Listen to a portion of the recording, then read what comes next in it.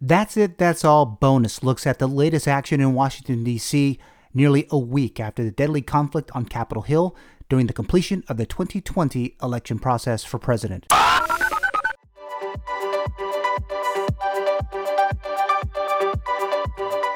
You are listening to That's It, That's All with Sean Gumatato. Fox News is reporting that the House of Representatives voted to impeach President Donald Trump for a second time for incitement of insurrection after a mob besieged the Capitol on January 6th in a failed attempt to, what some are saying, was to stop the certification of President-elect Joe Biden's Electoral College win.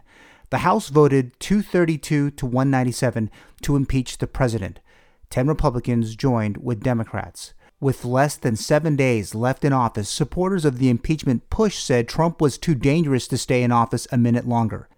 The impeachment resolution condemned Trump for spreading lies that he won the election in a landslide and whipping up a crowd of supporters in Washington, D.C. before the riot that killed 5 people, including a Capitol police officer. The process now lies with the U.S. Senate. Unlike the last House impeachment of Trump in December 2019 for soliciting foreign interference in the presidential election, Democrats had GOP support. American democracy is once again on the world stage. Folks were very right to condemn the violence.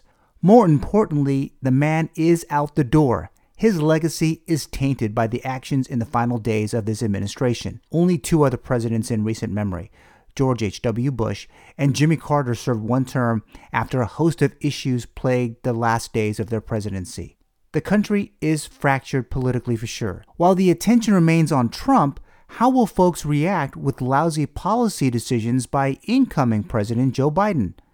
Don't think for one second that the media will be as hard on him as his predecessor. Even members of the Democrat Party won't break ranks.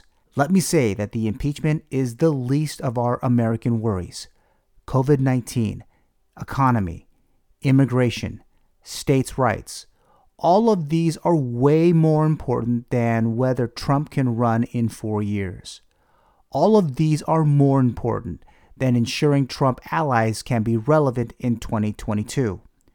All of these should be front and center in the American political process. From Houston to New York City, to Bangor, to Honolulu, to Susupe, to Talofofo, all Americans are looking for more from our elected leadership during these challenging times that helps everyday Americans. No question that accountability for the Capitol Hill incident needs to be found.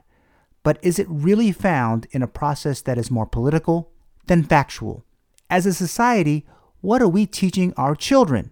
Is it okay to use political speech as a weapon? Or is weaponizing political speech the future of our democracy? That's it. That's all. Bonus. Don't forget to subscribe and follow this podcast. Have a great one and talk to you soon. The That's It, That's All podcast is produced by Sean Gumatato. Executive producer is Trisha Gumatato. Hit the subscribe or follow button and leave a review. Thanks for listening.